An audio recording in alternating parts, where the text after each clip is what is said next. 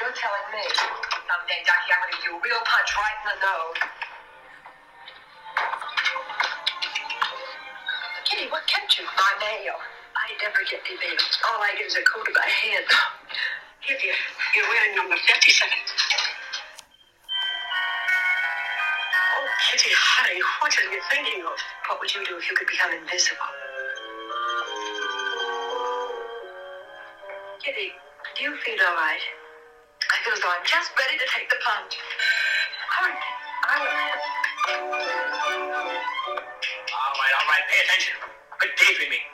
Now remember, we're not in business for your amusement. Every minute wasted means money lost. Every second delayed keeps a buyer waiting. Eyes front, chin up, shoulders back. Where's number 37? Oh, coming right out, Mr. Crowley. All right, Carol, don't try to sneak by. You were 2 minutes late this morning. You're docked an hour's pay. That's unfair. I've never been late before. And besides, 2 minutes is exactly 1/30th of an hour. Well, really, Carol. Maybe you'd like to take up bookkeeping somewhere else. Well, would you? Well, I didn't mean... That's better. And you? Oh, I'm sorry, Mr. Crowley. I have a cold in my head. You sniffle in front of the customers, you're fired. Oh, Mr. Crowley. Suppose you mind your own business, Mrs. Bates. There are plenty of younger women for your job. Yes, sir. Now I know what I'd do. I'd kick him right in the pants. You're listening to Sassmouth Dames Podcast. I'm your host, Megan McGurk. This episode is dedicated to Anna Kaufman, a generous patron and a woman who's been a lifelong fan of classic Hollywood. Thank you, Anna. Virginia Bruce always seemed like she was on the cusp of A-list stardom while she was under contract with MGM. After she tired of the studio pecking order and walked out on her contract, she made a little B picture that proved to be one of the biggest gems of her career. Universal's The Invisible Woman uses science fiction as a vehicle for satire. Under a cloak of invisibility, Virginia's character can spoof the inequalities of the workplace and sexual double standards for women. On the clock or while dating, women work twice as hard as men to get a fair shake. Who wouldn't like to get a free pass and kick a piggish boss up the backside or strip off without consequence? And what woman wouldn't like to be invisible when she has to walk home alone at night? Virginia Bruce indulges a fantasy women have about being bodiless, escaping the rules and the baggage that comes with being a woman. Initially, Virginia Bruce had no interest in a screen career. Trained in piano, she had planned to attend UCLA and study music and join a sorority. In 1928, her father gave up his business as an insurance salesman and moved the family from Fargo, North Dakota to Hollywood. One day, Virginia accompanied her aunt, Harriet Miller, who was a dressmaker, to call on a client, Mrs. Marguerite Bodine, wife of Hollywood film director. While discussing the design she ordered, Marguerite was struck by Virginia's pale beauty and mentioned the teenager to her husband as a possible discovery. Bodine offered Virginia a $50,000 contract, $10,000 a year for 5 years. Virginia's father supervised the terms, becoming her manager. Originally, Bodine wanted to cast Virginia as a new co-star for George O'Brien in a Western. Virginia was ecstatic, until Bodine realized she had no experience and really wasn't ready to carry a leading role. Crestfallen, Virginia vowed that she would toughen up, lest her hopes be dashed again. She made her screen debut in Bodine's Fugitives, starring Madge Bellamy and also featuring a young upcomer named Jean Harlow. Virginia's professional career didn't last long with Bodine. He sold her contract to Paramount Studio. Throughout 1929 and 1930, Virginia was given a series of walk-on parts as bit players and chorines. Some were in prestigious productions such as Lubitsch's The Love Parade and Paramount on Parade. In 1930, she had a featured role as one of the 4 girls in Safety in Numbers, next to Carole Lombard. But in 1930, Paramount dropped Virginia's option, perhaps having more blonde ingenues than they needed. She went over to Sam Goldwyn's studio and joined the cast of Whoopi as one of the Goldwyn girls, along with Paulette Goddard, Ann Southern, and Betty Grable.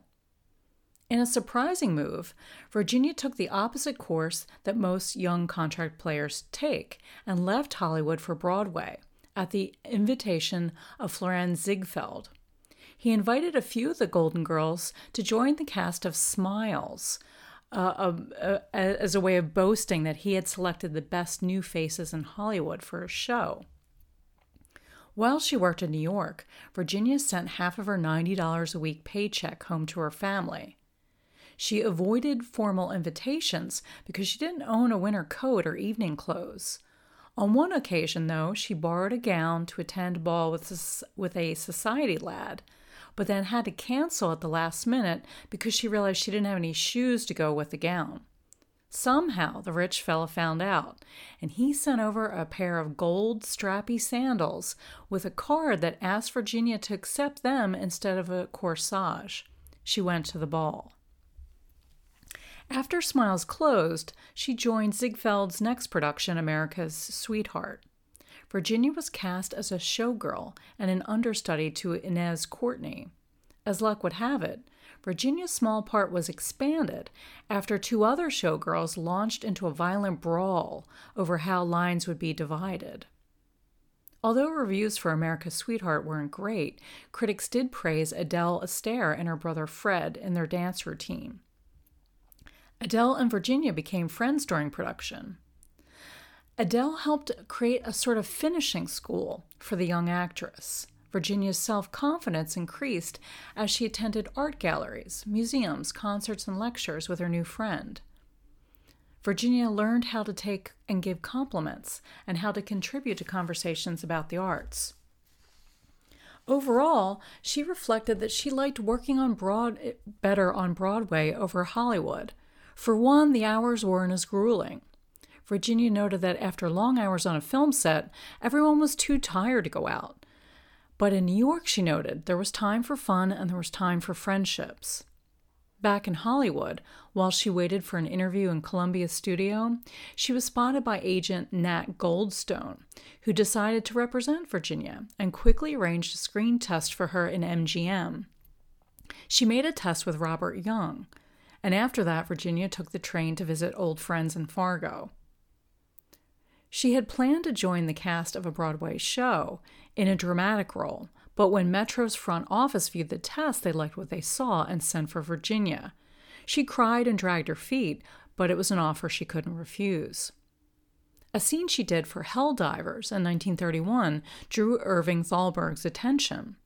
Although the scene was later cut from the production, it led to Virginia being seriously considered for a starring role in Red-Headed Woman. Thalberg set up a series of 7 different tests for Virginia. Although the part went to Jean Harlow and made her a star, Virginia was still one of the new contract players under Thalberg's radar.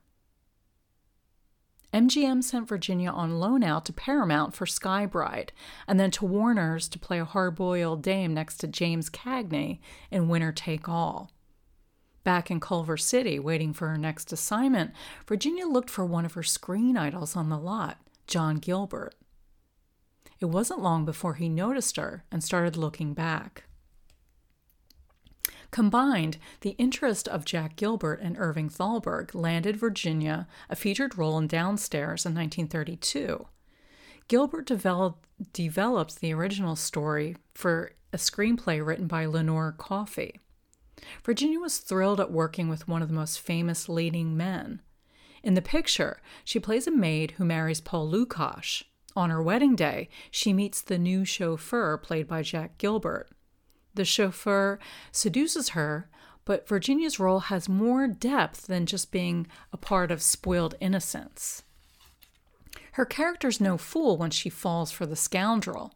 Instead of being shamed or disgraced for a passionate extramarital tryst, Virginia plays it by standing up to Lukash and telling her husband that he's partly to blame because his lovemaking is so restrained. Virginia's character looks like the essence of sweetness, yet she claims women have the right to sexual pleasure and they don't have to settle for a husband who's a dud in the sack. It's a radical belief for 1932 or 2022.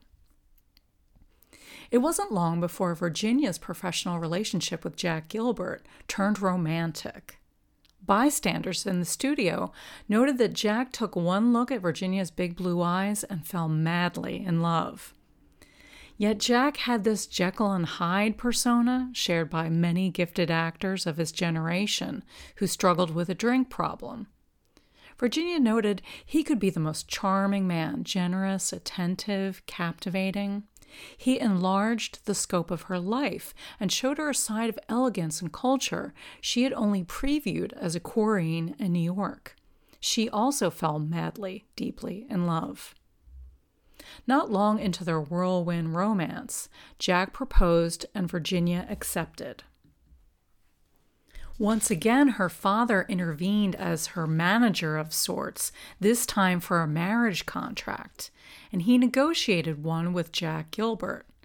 Mr. Briggs bargained on his daughter's sexual purity, which he must have wagered was in short supply among Hollywood starlets.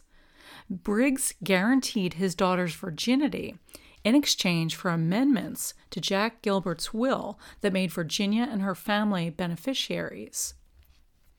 Her father went further and put in a clause for one night with Virginia before the marriage so Gilbert could be sure she was untouched. Gilbert, amused at the old-fashioned terms, accepted the arrangement and had a house built in Toluca Lake for Virginia's parents and her younger brother. Hours after Gilbert received the final divorce decree from Ina Claire, he announced his intentions to marry Virginia. Jack's third wife, it should be noted, had been a big star on Broadway. A reporter once asked Ina Claire what it was like to be married to a big star, and Ina replied, "Why don't you ask Mr. Gilbert?" Virginia was in the middle of filming Congo when she received word from Jack that they would be married at 6 o'clock that day in his studio dressing room. Washing the Congo mud off her body minutes before the ceremony, Virginia rushed to the groom's dressing room, where she was greeted by best man Irving Thalberg. Back in Fargo, her former neighbors told the press they were outraged that Virginia became fourth wife to anybody, that it was evidence that Hollywood corrupted. Virginia wore rose-colored glasses and reveled in her new role as Mrs. John Gilbert. She met his inner circle, which included Cedric Gibbons and Dolores Del Rio, Irving Thalberg, and Norma Shearer. Although Gilbert wasn't as popular in Metro as he might have been if other stars and studio officials hadn't been wary of befriending anyone so loathed by Louis B. Mayer. Mayer had put the film star in his crosshairs and vowed to ruin him back in 1926, even if it cost $1 million. Gilbert had once made a glib remark about women, which offended Mayer, and when Garbo stood him up at the altar, Mayer made insulting remarks that led to Gilbert trying to punch out the studio boss. Gilbert continued to draw a huge salary, $500,000 a year. He had one of the best bungalows on the lot. But he had no plum roles to keep him going. His transition to sound pictures was a bumpy ride, not because there was anything wrong with his voice, as the Hollywood myth goes. Jack's screen-lover image appeared dated to audiences next to the rough leading man that now inhabited the pre-code stars, such as Clark Gable and James Cagney, or those cold society types like Robert Montgomery. In many ways, Downstairs seems like a direct reaction to the tough guy leading man. As if Jack says, "You want a scoundrel? I'll show you a scoundrel." Shortly after the ceremony, Virginia met with Thalberg in his office and announced her retirement from the film industry. She was only 21 years old. Instead of laughing at her or dismissing her romantic ideals, Irving assured Virginia that she would feel differently in time. She would change her mind. Thalberg didn't accept her resignation and compromised by offering to put her on suspension. That way, she'd be off payroll, but she would still have her contract to resume, which he knew would only be a matter of time. Director Louis Milestone, who was a friend of Gilbert's, echoed the sentiment of many in the film colony. He recalled, "What was so terribly frustrating about Jack was that everything was still there. He was marvelous looking. He was a splendid actor with a keen, interesting mind. He was a courteous man, a good friend, but inside was this dark, destructive force at work. You couldn't get your hands on it. You couldn't stop it. Then along came Virginia, and we all held our breath." As a newlywed, Virginia resolved to be at Jack's disposal and support his efforts at a comeback. When he floundered, she played the wife role and was soon expecting a child. When daughter Susan was born, Jack seemed to lose interest in his wife and daughter overnight. He was moody, despondent, and hard to please. Often he lashed out at Virginia and blamed her for his failed career. Several times he ordered her to leave the house. He was outraged at the limited parts he received, until one day Garbo came along and selected him to play the leading role with her in Queen Christina. Suddenly, Jack praised Garbo to anyone who would listen. He crowed about how Garbo had saved him. He was on the upswing of a manic episode, full of enthusiasm for the new thing that might restore his former glory. When it turned out that Queen Christina failed to be the big hit that everyone thought it would be, once again, Jack spiraled into a down cycle of depression. Years later, Virginia recalled what her marriage was like for Jack's first daughter, Latrice. Afraid of bad publicity or the morals clause in his contract, Jack had largely given up nightlife. He shunned parties and social events in Hollywood. He had done all that years ago, gotten it out of his system. Virginia was more than a decade younger. She wanted to go out and have fun. Morose, Jack would drink alone at home, often staying up all night. Then in the morning, he would attempt to cure the effects of heavy drinking by jumping into a cold swimming pool. Virginia noted that the shock of cold water probably wasn't great for his heart. Gene Fowler's romantic depiction of John Barrymore includes a harrowing tale about the night that Barrymore was called to Gilbert's house in the middle of the night because Gilbert threatened to kill himself. Fowler presents Barrymore as sober sides, the voice of reason. Virginia had already fled from the house that evening because of one of Jack's violent outbursts. Barrymore took Gilbert into the nursery and placed baby Susan in her father's arms and reminded him that he had a child he should be worried about now and not some bad reviews from a film critic. Virginia filed for divorce, which became final in 1934. Although she continued to use her married name and spoke of him with great affection and vowed that no other man could replace him, Jack grew cold and froze her out. He retreated into his cups until Marlene Dietrich rescued him by casting him in Desire, which didn't work out, as I told you about in the last episode on Desire. Virginia hoped that she would have 5 years on her own to develop personally and professionally.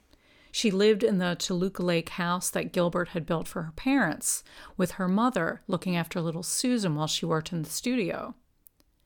Virginia devoted her energy to her career because, like it or not, she was expected to not only support herself and Susan, but also her parents, her younger brother, and an uncle who came to live with them with his 4 kids. After Virginia signed a contract with MGM in 1931, she often seemed to be on the cusp of a big break that would launch her from second tier up to the top tier of stardom. In 1936, she had a standout role in The Great Ziegfeld, playing a diva from the Follies. One of Virginia's best loan-out assignments was in Colombia for Women of Glamour with Melvyn Douglas, a glorious remake of Ladies of Leisure, the 1930 picture Frank Capra made that was Barbara Stanwyck's star vehicle. In 1937, Virginia had a career boost when she sang Cole Porter's I've Got You Under My Skin and Born to Dance. And in 1938, she starred in a wonderful picture with Mary Astor, a criminally underrated woman against woman about the trials of living in a small town with your husband's ex-wife. Before she left on a location shoot for The Bad Man of Brimstone in 1937, a fortune teller told Virginia that she would fall in love soon and be married in a whirlwind romance. Since she was set to begin working on a Wally Beery picture, Virginia didn't pay much heed to the prediction. The picture's director was J. Walter Rubin, and in no time they fell in love on location in Utah's Zion National Park. J. Walter Rubin started out as a writer in Hollywood who became a director and then was so-called promoted by Louis B. Mayer to studio producer. Rubin went by the name Jack, but Virginia had a hard time saying that after her doomed marriage with Jack Gilbert, so instead she began to call him Sonny. Sonny was nothing like Jack Gilbert. He was sober, industrious, and cheerful. He wasn't threatened by her past with the great screen lover. He didn't begrudge her memories with her first husband. Nor was he intimidated by her success as a film star. He took an active role in Virginia's career path. Once they were married, they developed a bond by running Virginia's lines together at night until she felt prepared for the next day on set. Sonny gave advice about the way she should approach a role and gave her feedback even on her clothing choices. Virginia had an ally where formerly she felt invisible next to her first husband's problems. In 1939, Virginia had an extended break from work in Metro. While she busied herself around the new house she and her husband Sonny bought in Pacific Palisades, she noticed that a new contract player such as Greer Garson, Hedy Lamarr, and Lana Turner seemed to be getting the kind of star buildup that she never had, but it was always promised. Virginia had a serious talk with Sonny. She told a reporter, when a man takes a vital interest in a woman's problems, that's love. Sonny wasn't a company man who told his wife to settle for what they gave her. It looked as though opportunities were drying up, competition was fierce, and Virginia didn't want to play the studio game. Virginia referred to the last picture she did in Metro as Waters of Oblivion. The studio did give her top billing in what would be her last picture for Metro. It was Stronger Than Desire, from 1939, a remake of Evelyn Prentice, next to Walter Pidgeon. Virginia shared the same fate in MGM as Rosalind Russell, who was held back as a second stringer for Myrna Loy in Louis B. Mayer's Pecking Order, which I told you about back in episode 49. Like Roz, Virginia opted out of a contract, preferring to leave rather than accept limited roles the studio offered. In an interview, Virginia explained that she hired a new agent who helped restore her confidence. After she received a release from her contract with MGM, Virginia went freelance in 1940. She signed a 2-picture deal with Warner's, filling in for Olivia de Havilland and Anne Sheridan, who both turned down Flight Angels. Then she went into The Man Who Talked Too Much, a remake of the pre-code gem The Mouthpiece, now starring George Brent. In September 1940, Virginia grieved a miscarriage. The following month, she signed for The Invisible Woman at Universal. Columnists predicted trouble ahead for the production. The very idea that a woman would be naked on screen, even if she remained invisible, would inflame the censors in the Production Code Administration office. Advanced publicity teased an audience's imagination, which served as a primary component in the whole Invisibility franchise. The Invisible Woman was an original story by Kurt Siodmak, younger brother of director Robert Siodmak, who wrote the second generation of Universal horror classics. That's Kurt who did that, by the way, if that sentence was as crappy as I think it is. In Berlin, Kurt had toiled as a newspaperman, novelist, and screenwriter. He escaped Nazi Germany and settled in Hollywood under contract with Paramount in 1936. Kurt wrote the Dorothy Lamour pictures, Sarong pictures like Her Jungle Love, for $3.50 a week, most of which he sent to his wife, who waited to join him in England. After Paramount dropped his option, he was at loose ends for almost a year before he landed in Universal. Siodmak was invited by an old friend, fellow German emigre, director and producer Joe May, to write The Return of the Invisible Man. In Universal, Siodmak fell into a niche writing what the studio considered horror pictures, but what he viewed more along the lines of fairy tales. Siodmak's pictures were part science fiction, part political allegory. Themes about displacement and alienation reoccur in his screenplays. The Return of the Invisible Man did well at the box office. Siodmak envisioned the plot as a commentary on the corruptive nature of power. He followed that up with The Invisible Agent, a story about an American spy in Nazi Germany. The picture lent itself as a vehicle to showcase the brutality of the Nazi regime. The Invisible Agent also did well at the box office, which was followed with what was considered a light comedy, The Invisible Woman. Kurt wrote the treatment for the script that was developed by Robert Lees, Frederick Ronaldo, and Gertrude Purcell. For the third picture in his trilogy, Siodmak borrowed a scene from his childhood for the opening title credits sequence, where a woman, shot in silhouette, sits at a dressing table, brushing her hair. In his memoir, Siodmak recalled that when he was 10 years old on holiday with his family in a little village by the Baltic Sea, one night he walked down a dark street, and he came upon a window where a naked woman was sitting in front of the window brushing her hair at a mirror. He was mesmerized by the sight of her luminous skin. It was the first time he had ever seen a naked woman. Ashamed, he averted his eyes. But each night after that, he returned to the same window, looking for her to reappear. He noted, to see while not being visible always was a part of sexual excitement. Kurt's boyhood memory underpins the power of suggestion that makes the picture a standout. Think about how Claude Rains needed to wear so much in James Whale's picture The Invisible Man from 1933. Claude Rains gives his colleague a shopping list of items when he calls unexpectedly one night. He needs bandages, dark glasses, gloves, pajamas, a dressing gown, slippers. In the opening scene of The Invisible Man, he even wore a false nose and a wig to show villagers he was a man. But all Virginia needs in The Invisible Woman is a pair of silk stockings to convince a rich playboy, played by John Howard, that she's all woman. Unlike Claude Rains, Virginia Bruce does not become a psychopath who wants the world to kneel. Instead, her version of invisibility produces a kind of leveling effect. The doctor's serum and gamma rays allow Virginia to experience gender social equality. For the first time, she can know what it's like to be a person rather than a woman.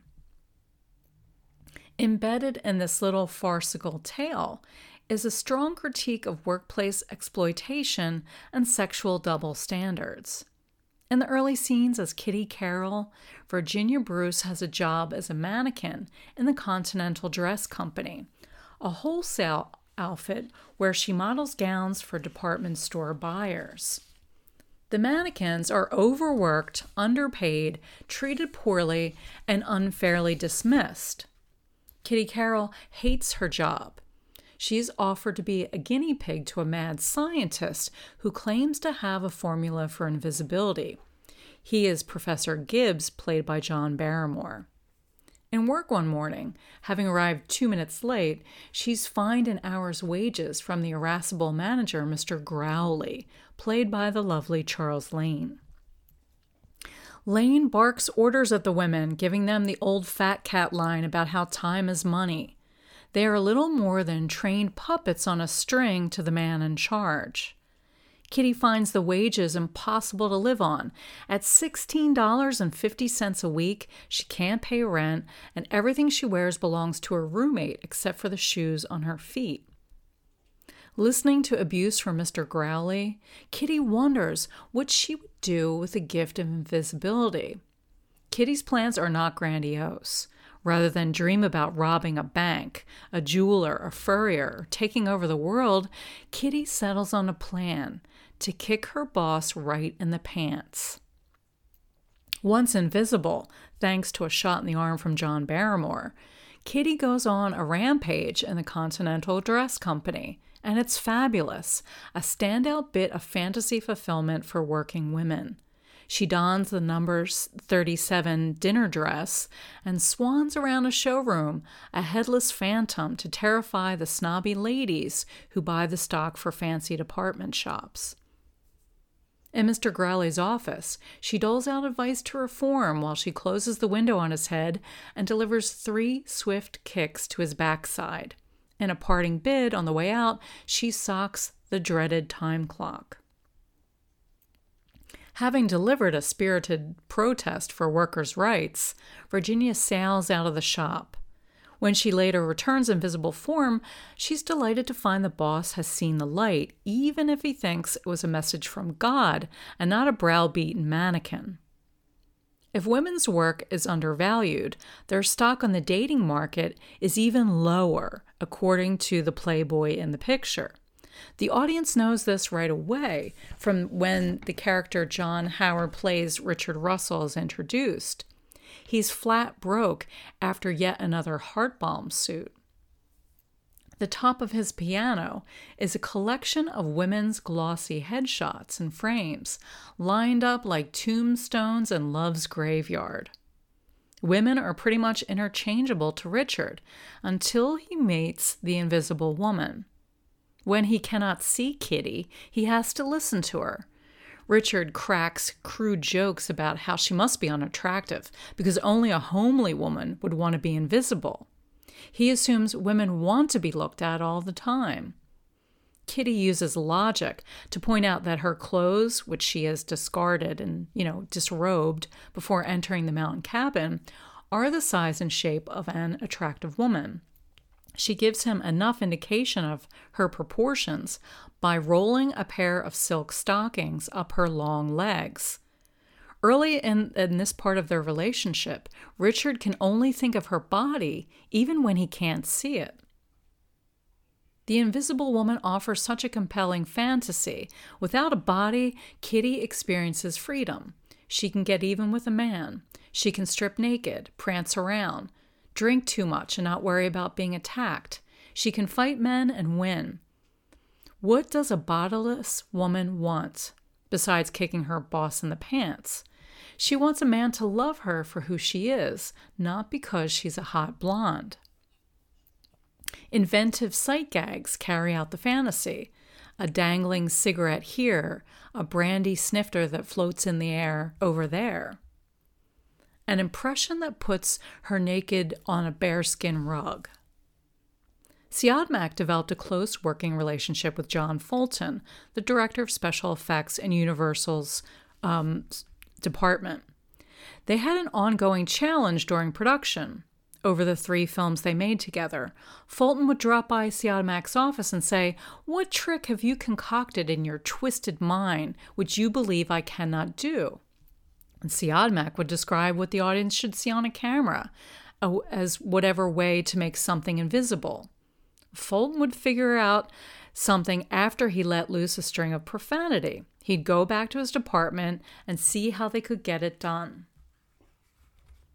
During production, Fulton had a body double for Virginia who was costumed in black velvet, a unitard and a hood, and that he would shoot her against a black background to give the illusion of invisibility. Virginia then would be off camera reading her lines. For scenes that didn't require the full blackout suit, Virginia donned a hood and gloves to emphasize her form, such as the one where she appears in the dinner dress number 37 for the Lady Byers and the Continental Dress Company.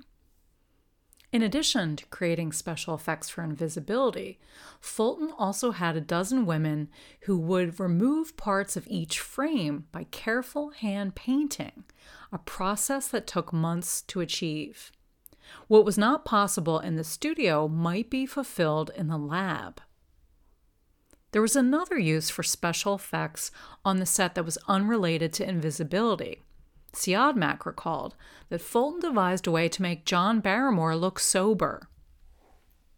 On set, they rigged Barrymore with invisible wires to keep him from swaying in his close-ups.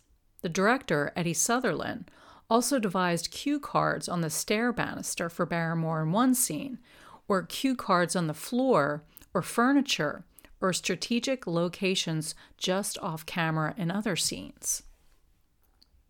Even though Barrymore's alcoholism was slowly killing him, his gifts as an actor were formidable. Some critics felt he delivered an inspired impression of his brother Lionel, but he's not shouty like the older Barrymore. John waggles his eyebrows and rings every line for laughs when it's called for. In one scene, he clowns around with a house cat. He attempts to scare it off, avast, avant, and then improvises a little bit from Hamlet, telling the cat in a Shakespearean tenor, "Thy bones are marrowless." Disembodied, Kitty Carroll gets a chance to see how the other half lives. She settles scores, has fun, and clobbers a bunch of gangsters. Plus, she has a man at her feet before he even knows what she looks like. And always, there's a get-out-of-jail-free card, as Barrymore's professor tells her, when you dissipate, you disappear. With a few drinks, she can shuffle off her feminine coil. In October 1940, the month she started working on The Invisible Woman, Silver Screen magazine published an interview with Virginia that she gave to Gladys Hall under the headline, "Marriage is Not Enough." In an earnest polemic, Virginia explained that she did not consider herself a careerist for the reasons other women usually gave in interviews. Virginia assured The Hollywood Reporter that she was not unfulfilled. She was not bored at home looking for something to do with her time. Nor was it because she liked nice things or had a family depending on her income. She was not overly ambitious or any sort of go-getter. She didn't have much fight in her either. Virginia explained her need for work on another level. She thought about the time when, as a new bride, she had met with Irving Thalberg in his office and announced she was now going to be quitting her career and devote herself to becoming wife and mother. And Irving had counseled the young star not to make any rash decisions. The pattern has changed, she noticed. The loom is bigger. Our capacity for living has so enlarged that nothing is enough short of everything. We've got to use every thread in the pattern. The individual is just one thread in the pattern, and as the pattern goes, the thread goes. That's why marriage, whether it's made in heaven or Hollywood, is not enough. In 1942, after 5 years of happy marriage, Virginia lost J. Walter Rubin. He died of heart failure as a result of chronic stress and fatigue. Working as producer on Mayer's pet project, Tennessee Johnson, was just too much for Sonny. The period picture was a slew of trouble. It whitewashed history and sparked protests from Black Americans and left-leaning figures in Hollywood. But that's another story. Virginia grieved for 2 years over Sonny's death. The following books helped me to write the episode. Virginia Bruce, Under My Skin by Scott O'Brien. Goodnight, Sweet Prince by Jean Fowler. Wolfman's Maker, Memoir of a Hollywood Screenwriter by Kurt Siodmak. Storyline, Recollections of a Hollywood Screenwriter by Lenore Coffey. Thanks for listening. Join me next time for a look at Loretta Young's work under contract with Columbia Studio in the 1940s. If you're enjoying the podcast, why not leave a nice review on iTunes or social media? Thanks for listening.